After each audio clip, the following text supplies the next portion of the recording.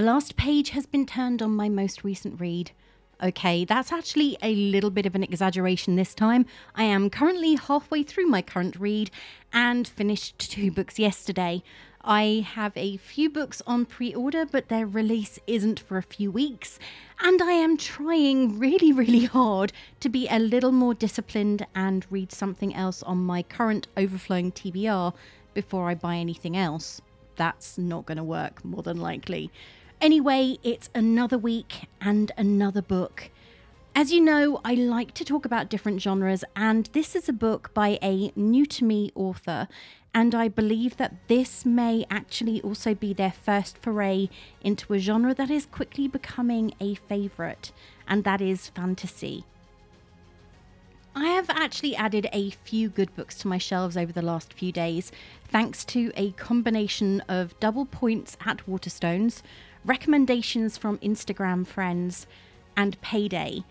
And this latest read was one of them. I fell for the hype, and in this week's episode, you'll find out if book and hype were worth it. As I've already mentioned, this is a fantasy novel, and it's been so hyped up on social media that it's been pretty much impossible to miss if you ever lurk in the corners of Bookstagram, BookTok, or BookTube. So here I am, no spoilers, opinion-filled as ever, and ready to roll. All of which means it's time for the latest episode of Being Bookish. Join me today as we start a new year at Basgiath War College and risk our lives to take part in the threshing as I delve into Fourth Wing by Rebecca Yarros. Yes, I am going in. I'm your host Ray, self-confessed bookworm, introvert, hermit, long-term depression sufferer and ex-coffee addict. Join me on my journey through my ever-growing to-be-read pile and enjoy the latest of my 100% spoiler-free book reviews.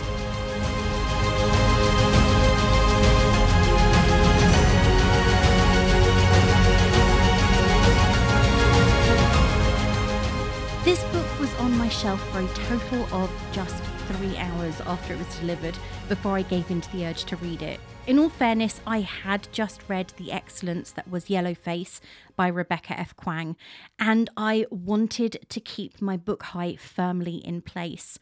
I had heard so much about this book before I caved to the peer pressure and bought myself a copy. Granted, this edition is not as beautiful as the limited edition Illumicrate or Fairy Loot ones, but I stripped off the loose leaf cover, as I always do, and got stuck in, with the latest episodes of Sister Boniface playing in the background. I didn't exactly read this book in one sitting, though. I made it over 300 pages by around 2 a.m. and then had to close my eyes and get some sleep because I was exhausted. I spent the whole of the previous night sitting up with a sickly cat, and something had to give. So that was, of course, my desire to read the book all in one go. So light a few candles, or perhaps just switch on that reading lamp, because a bit of atmosphere is always a wonderful accompaniment to a reading session. Get yourself a fresh cup of something hot or a glass of something chilled, depending entirely on when you're listening and your preference, of course. And let's get started. I get the feeling this one is going to get long, so get comfortable. Welcome to the brutal and elite world of Basgiath War College. 20-year-old Violet Sorengale was supposed to enter the scribe quadrant, living a quiet life among books and history. Now the commanding general, her tough-as-talons mother, has ordered Violet to join the hundreds of candidates striving to become the elite of Navarre, dragon riders. But when you're smaller than everyone else and your body is brittle, death is only a heartbeat away, because dragons don't bond to fragile humans. They incinerate them. With fewer dragons willing to bond than cadets, most would kill Violet to better their own chances of success.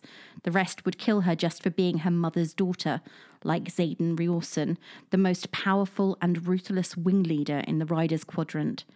She'll need every edge her wits can give her just to see the next sunrise.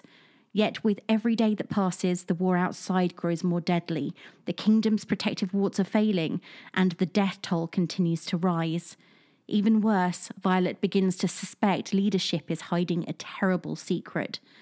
Everyone at Basgiath has an agenda, so sleep with one eye open, because once you enter, there are only two ways out: graduate or die.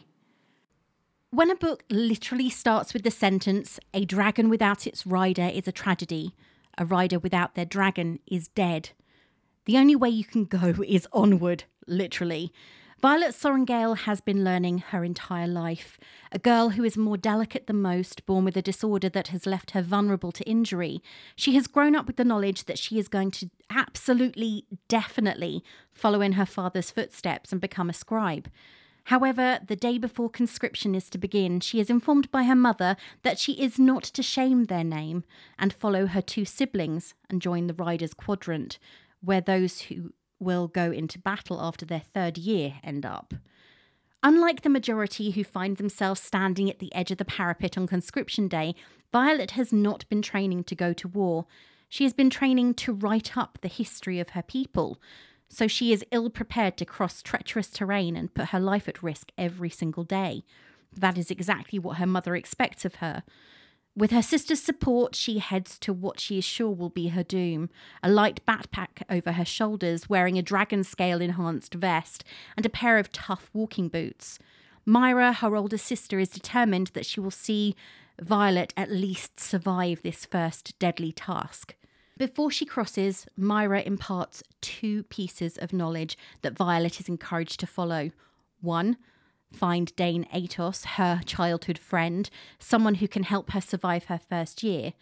And two, avoid Xaden Riorson at all costs, for this son of the dead rebel leader will do his best to kill her purely because of who her mother is.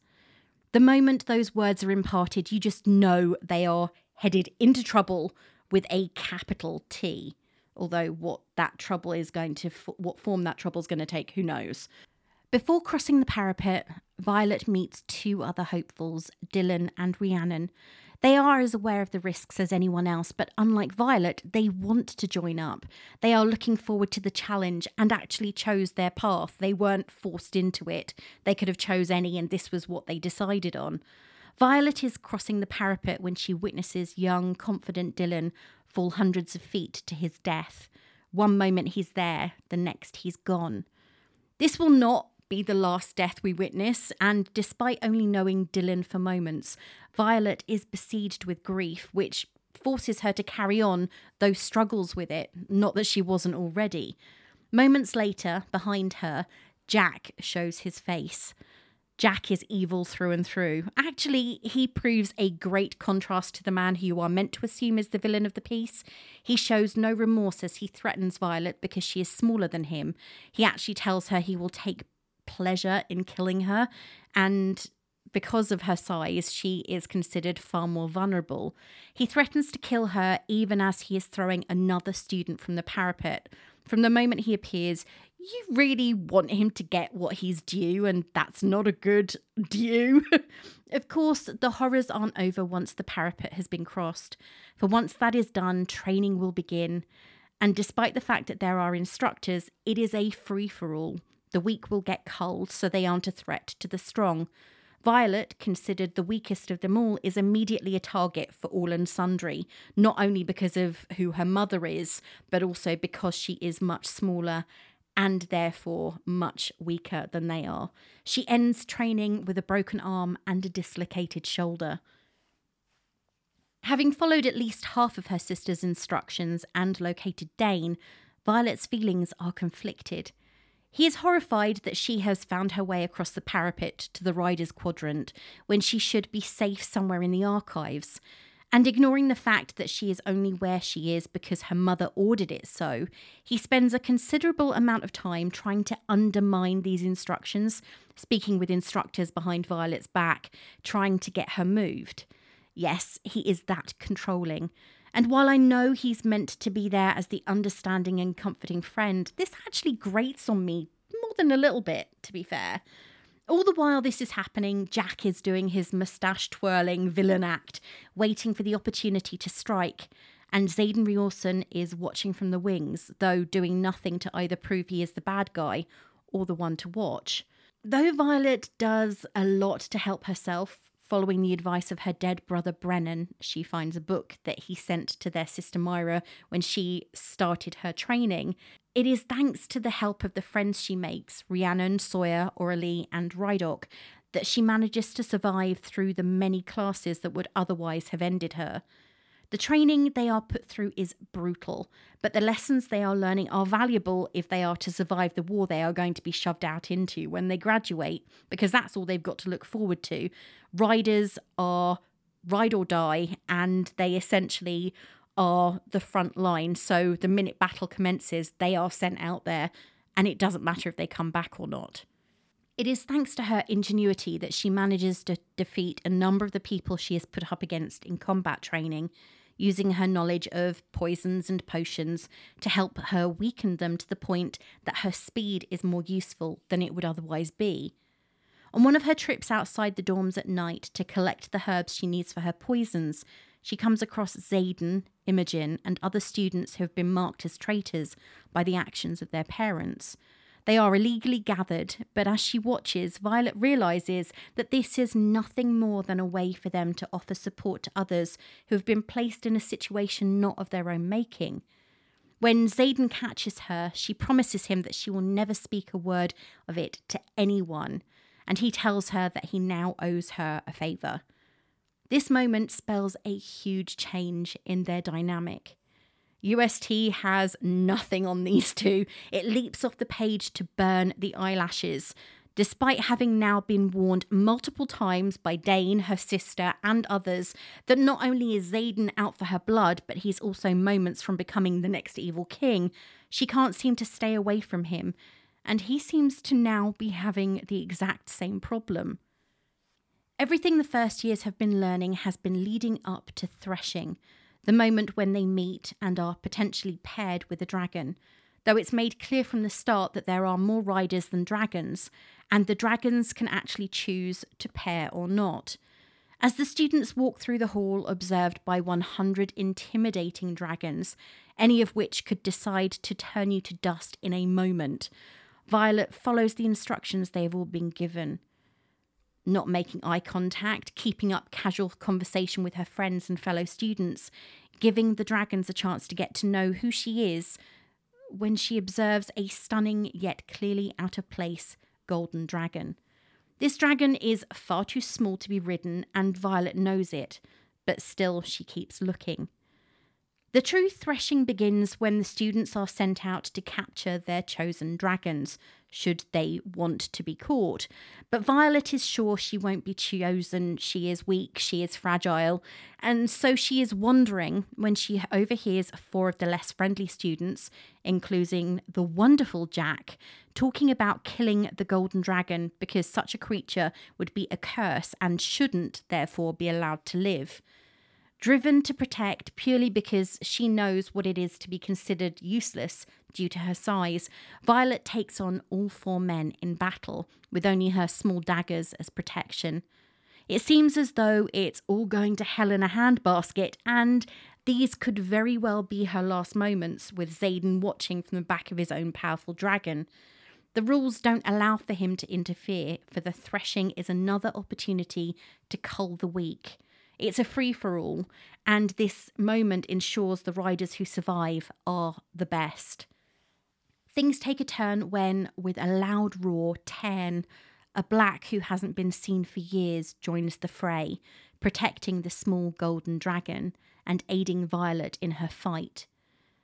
When the threshing is over, Violet is paired with not 1 dragon, but 2, and this is only the beginning.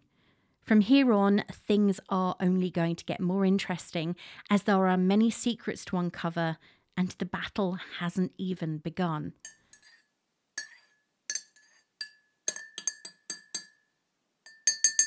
When I ordered this book after hearing about it pretty much everywhere, I honestly thought that it must have been out for a while. But it was actually only released a little over a month ago, and since that point, it has appeared on every single platform I belong to. With that being the case, I thought that finding reviews might be a little harder, but No, this book has been reviewed by so many people that it made me realise the marketing machine has been super effective for Fourth Wing. Either Pietka's team has been working overtime, or they have simply sent the word out to the right people. I have to admit that until I actually sat down to plan this week's episode, I had intended to review something else entirely. Fourth Wing has been everywhere, and therefore I thought, do I really need to review this?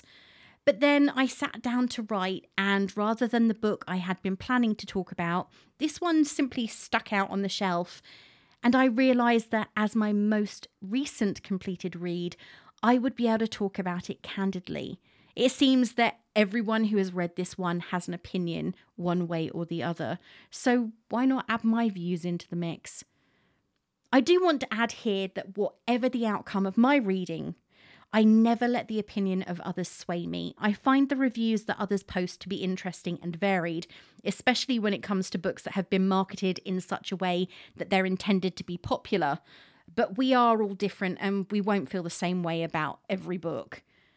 As always, I like to provide a balanced perspective because I think that when it comes to deciding on a new book, having reviews from both ends of the spectrum is important. I'm not saying that you should allow yourself to be swayed by the views of others, whatever their opinion, because you are the person doing the reading after all, but sometimes they can help you to determine whether now is the right time to be reading a specific book, especially if sensitive topics have been included in the text. Kayla gave the book 1 star, and her review was one of the shortest and only spoiler-free reviews that I managed to find on Goodreads with this rating. She said, "Did not finish. I'd like to know if I'm actually reading the same book as everyone else. This is the worst piece of literature I've read in a long while. I got to chapter 8. Couldn't go any further. First off, the endless use of the F-bomb is tacky and lazy, if you ask me. So many great descriptive words, and all this author can do is spout curse words. Curse words do not a personality make. Neither is being a horny 13-year-old.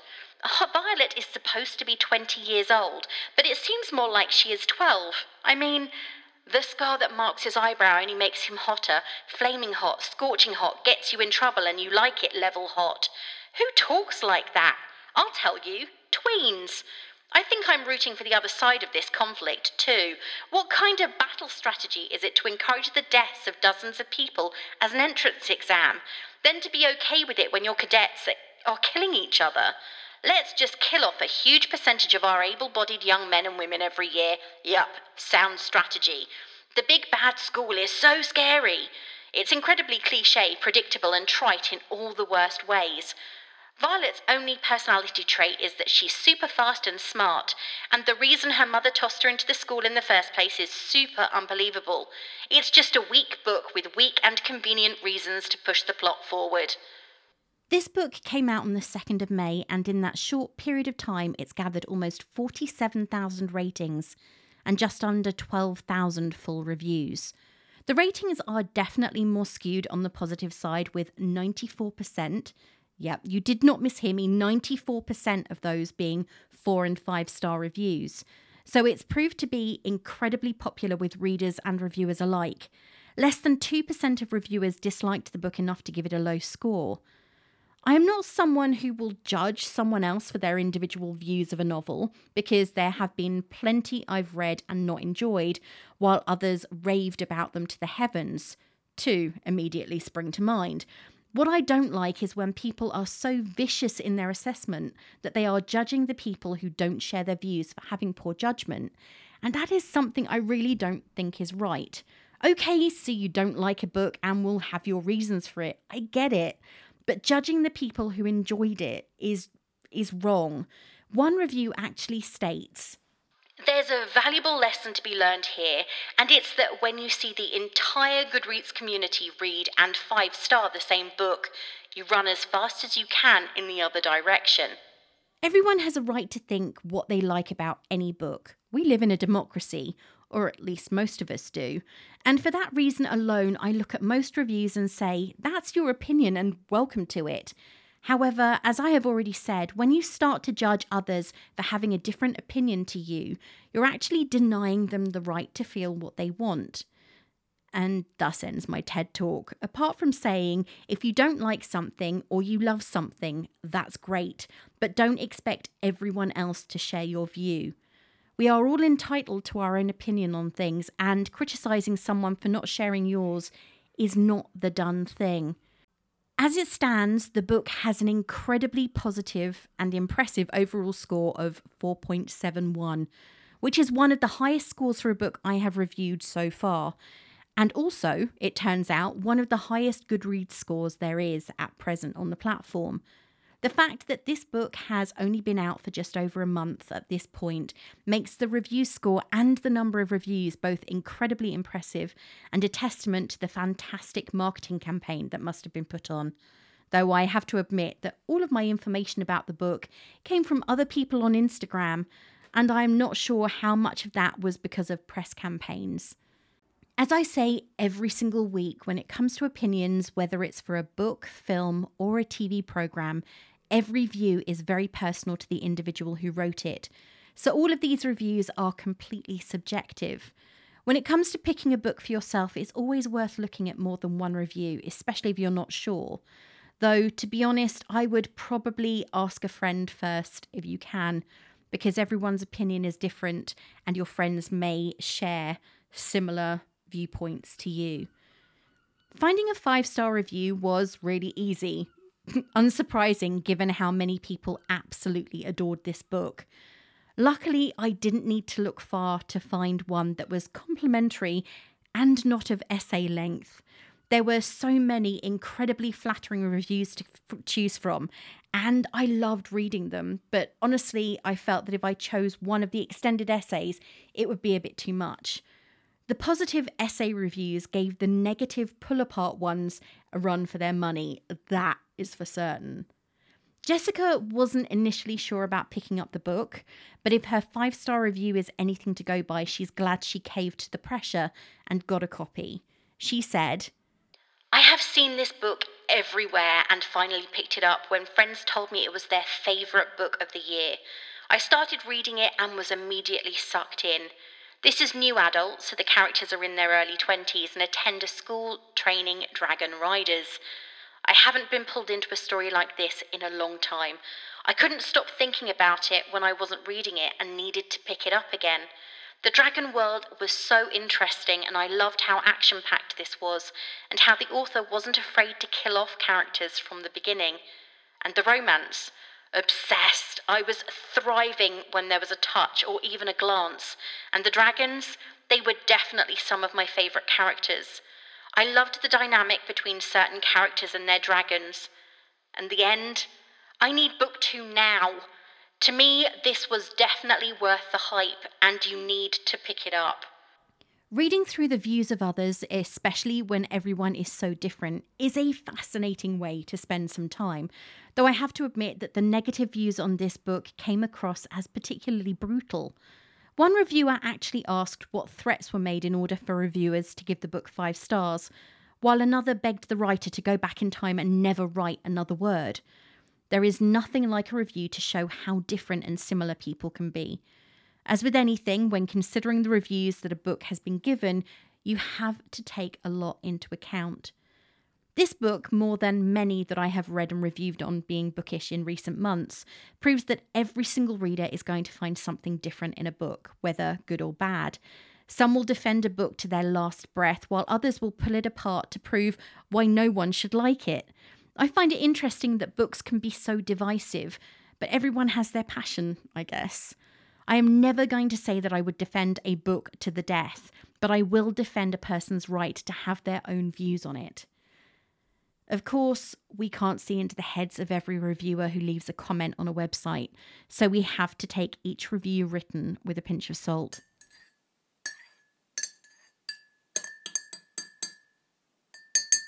Anyway, now I've told you about other people's views, let's get down to it. Here are my thoughts on Fourth Wing by Rebecca Yarros.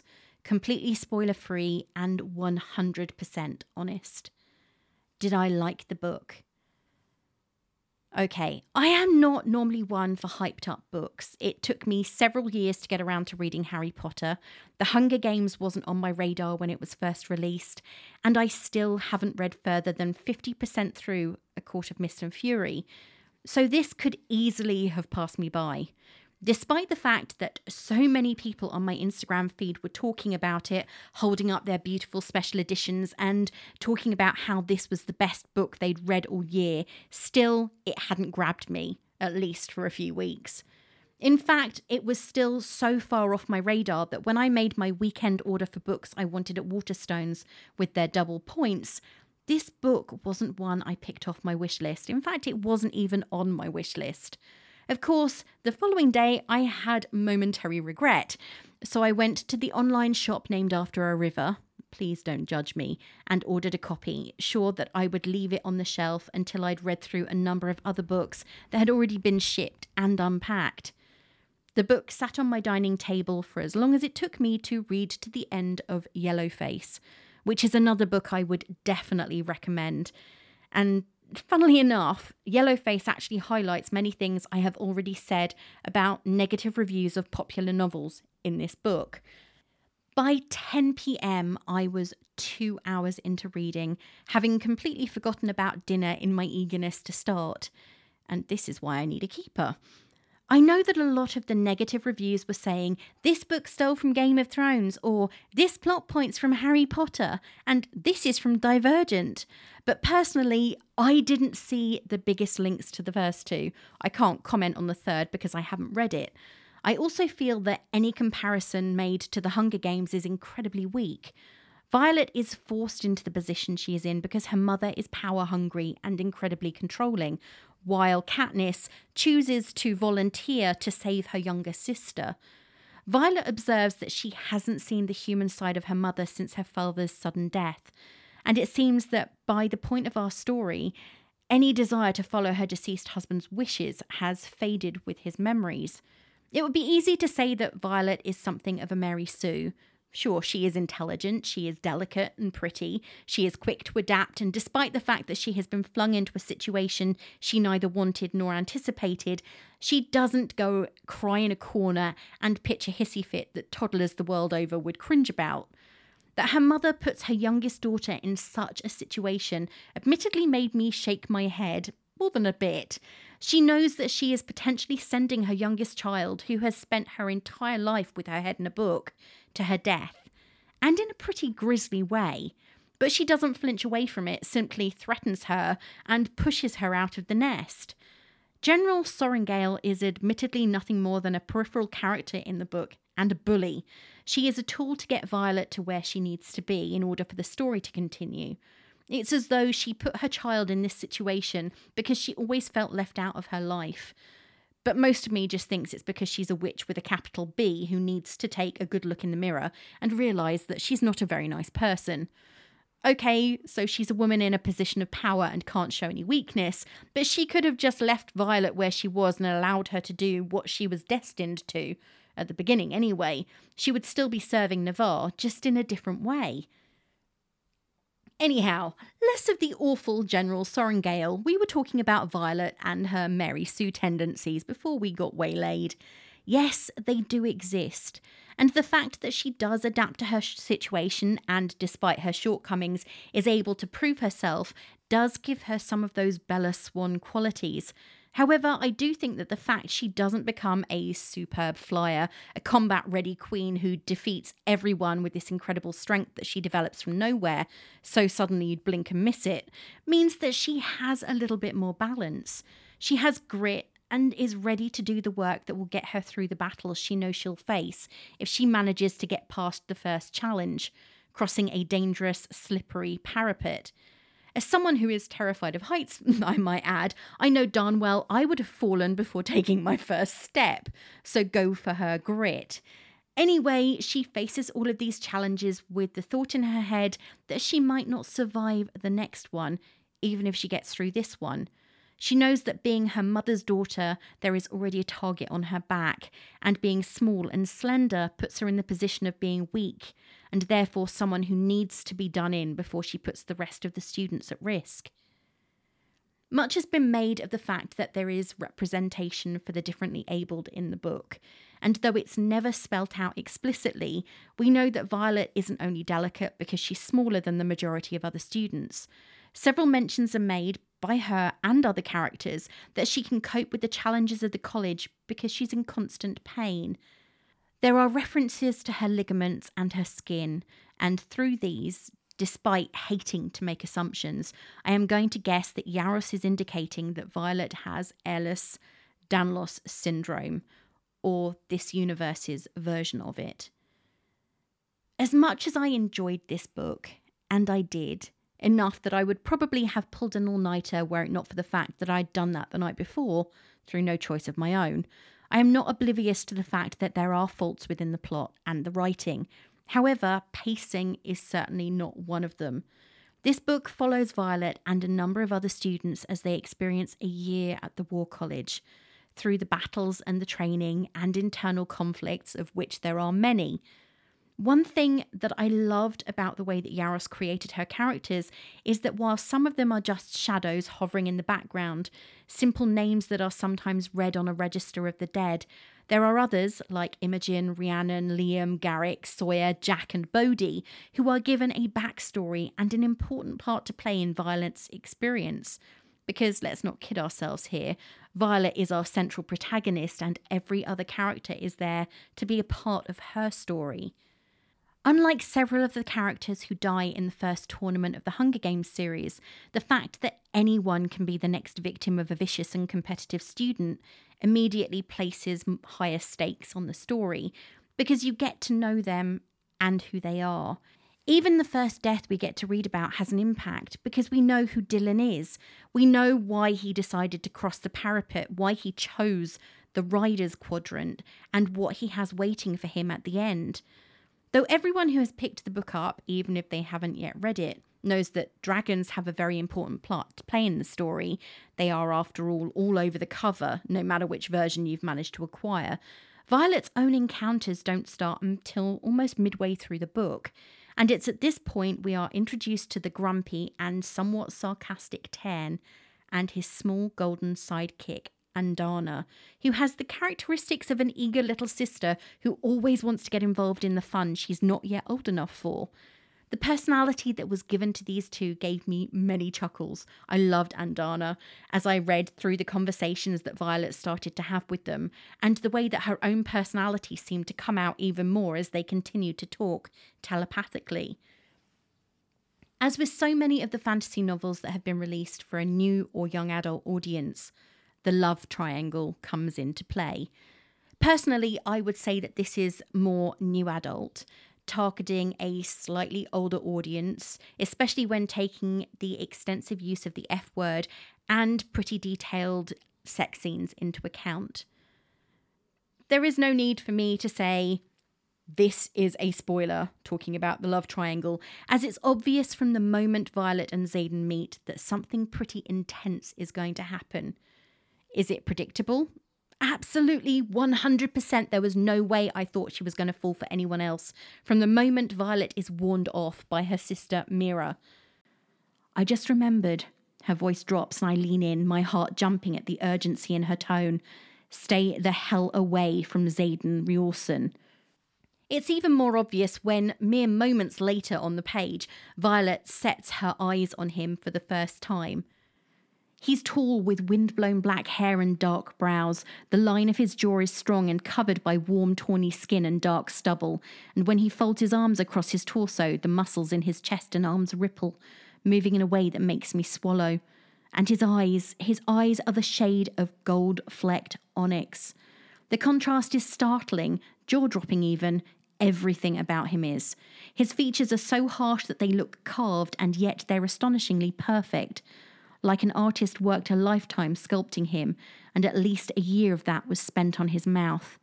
He's the most exquisite man I've ever seen. What about any of that makes it sound as though she's going to stay away from him, even knowing that he's going to do his utmost to not only make her life a nightmare, but he also wants to kill her because of who her mother is and what she did to his own family. Everything about these two spells disaster and pain and heartbreak. But whatever their intentions, fate has something else planned for them. We are made to want Xaden from the very beginning, almost as though we are being brainwashed into believing that this morally grey character is not all that bad. Sure, he wants our heroine dead, but that doesn't make him bad. It makes him protective of those who have been forced into the situation they're currently in. This book truly is a case of the sins of the father are visited upon the son, especially in Xaden's case. He has every reason to resent Violet's mother, but the more we get to see his actions through Violet's eyes, the more we start to see that something doesn't quite add up. Of course, it may be that we're being blinded by her passion for him, and given how she constantly describes him as beautiful, gorgeous, and hot, that's sort of understandable. Seriously though, I am the girl who wanted Angel only when he was Angelus, and preferred Spike way before he had his soul. The whole Spike and Buffy thing was just big fat no for me. That's exactly who Xaden Riorson is. He is someone who has questionable morals and motives, but Violet is looking beyond all of that because he's pretty. I'm not sure what it is about this book because I don't have literary boyfriends outside of Sorensen Carlyle and Fitzwilliam Darcy, and neither of those are really morally grey, though Darcy is, to be fair, not the nicest person on the planet. But Xaden Riorson is something else entirely. I am not going to gush about him, I promise. Of course, no triangle is complete without the third. And as with almost any YA or NA novel, that third has to be someone who is from our female protagonist's past. In this instance, it's a man-child who has been Violet's closest friend since they were both really young. Dane is, initially at least, there to keep an eye on her, to make sure she survives for as long as possible. He also does his best to interfere. Yeah, we know he's there trying to protect her, and initially it feels as though he's doing it to save her life. However, the more you look into his behaviour and the way that he almost manipulates her into his way of thinking, the more I realised personally that he was not this great guy who was doing anything for her benefit. At the start, I thought that Dane would be her safe haven, the one she turned to for advice, protection, and perhaps a bit of fun, though she had been warned against that by her sister. But then Violet gets a bit of a wake-up call. Dane is the classic third corner of the triangle, and make of that what you will. Ultimately, Fourth Wing is a fast-paced, action-packed 500 pages that you will either love or loathe. It's kind of like Marmite in that respect. I was admittedly surprised that I liked it as much as I did because hyped novels aren't normally my thing. As far as I'm concerned, though, this lived up to everything I had been told, and comparisons to other books aren't going to make me change my mind. Will I read anything else by Rebecca Yarros? I'm happy to say that the sequel to Fourth Wing, titled Iron Flame, is due for release at the beginning of November, so for those of you who are waiting, it's not that long now. In all likelihood, as I have done with previous series, I will read this again slightly before the sequel, so the plot is fresh in my head. Though I am really happy that the second book is coming relatively quickly, I am not sure how I feel about the announcement that there will be more in the series. Sometimes less is more, you know? I am someone who often feels as though one book is not enough and desperately call for a sequel. See my comments about Law by Alexandra Bracken. But I don't like the idea of something being drawn out so long that what I loved about it no longer exists. And here I am thinking about the Southern Vampire series by Charlaine Harris and The Dark Hunters by Sherilyn Kenyon, both of which I felt went on too long. I have seen a few who have read Fourth Wing go on to read her romances, but I'm not sure if I am going to be one of them. Give me a bit of time to make up my mind. If you're looking for something like this, or you loved this and want something else, then you'll love these. There are quite a few books I could recommend here. There are a lot of young adult and new adult books that cover similar themes and include plot points such as the love triangle and triumph against adversity. Books such as the Hunger Games series by Suzanne Collins, Divergent by Veronica Roth, and A Court of Thorns and Roses by Sarah J. Maas. However, when I started reading this, the first series I thought of is actually by a lesser known author I probably wouldn't have encountered were it not for a book tour I did in 2022. That series is also focused on dragon riders who have to battle against an unknown enemy. Right now, you can get hold of 2 of the books in this series, and I would honestly recommend them both as they are really well written. They are also indie published. The series is called The Sparks Trilogy by Kerry Law. The first book was released in 2020 and is called The Sky Riders. The second book was released in November 2022 and is called The Rider's Quest. Much like Violet, our central protagonist, Amy Wood, is different. She is half albino, cast out by her town for fear that she is cursed, and she battles to become a sky rider, desperate to find somewhere she will finally belong. So these 2 books are my recommendations if you're looking for something like Fourth Wing to read while you're waiting for Iron Flame to come out this November.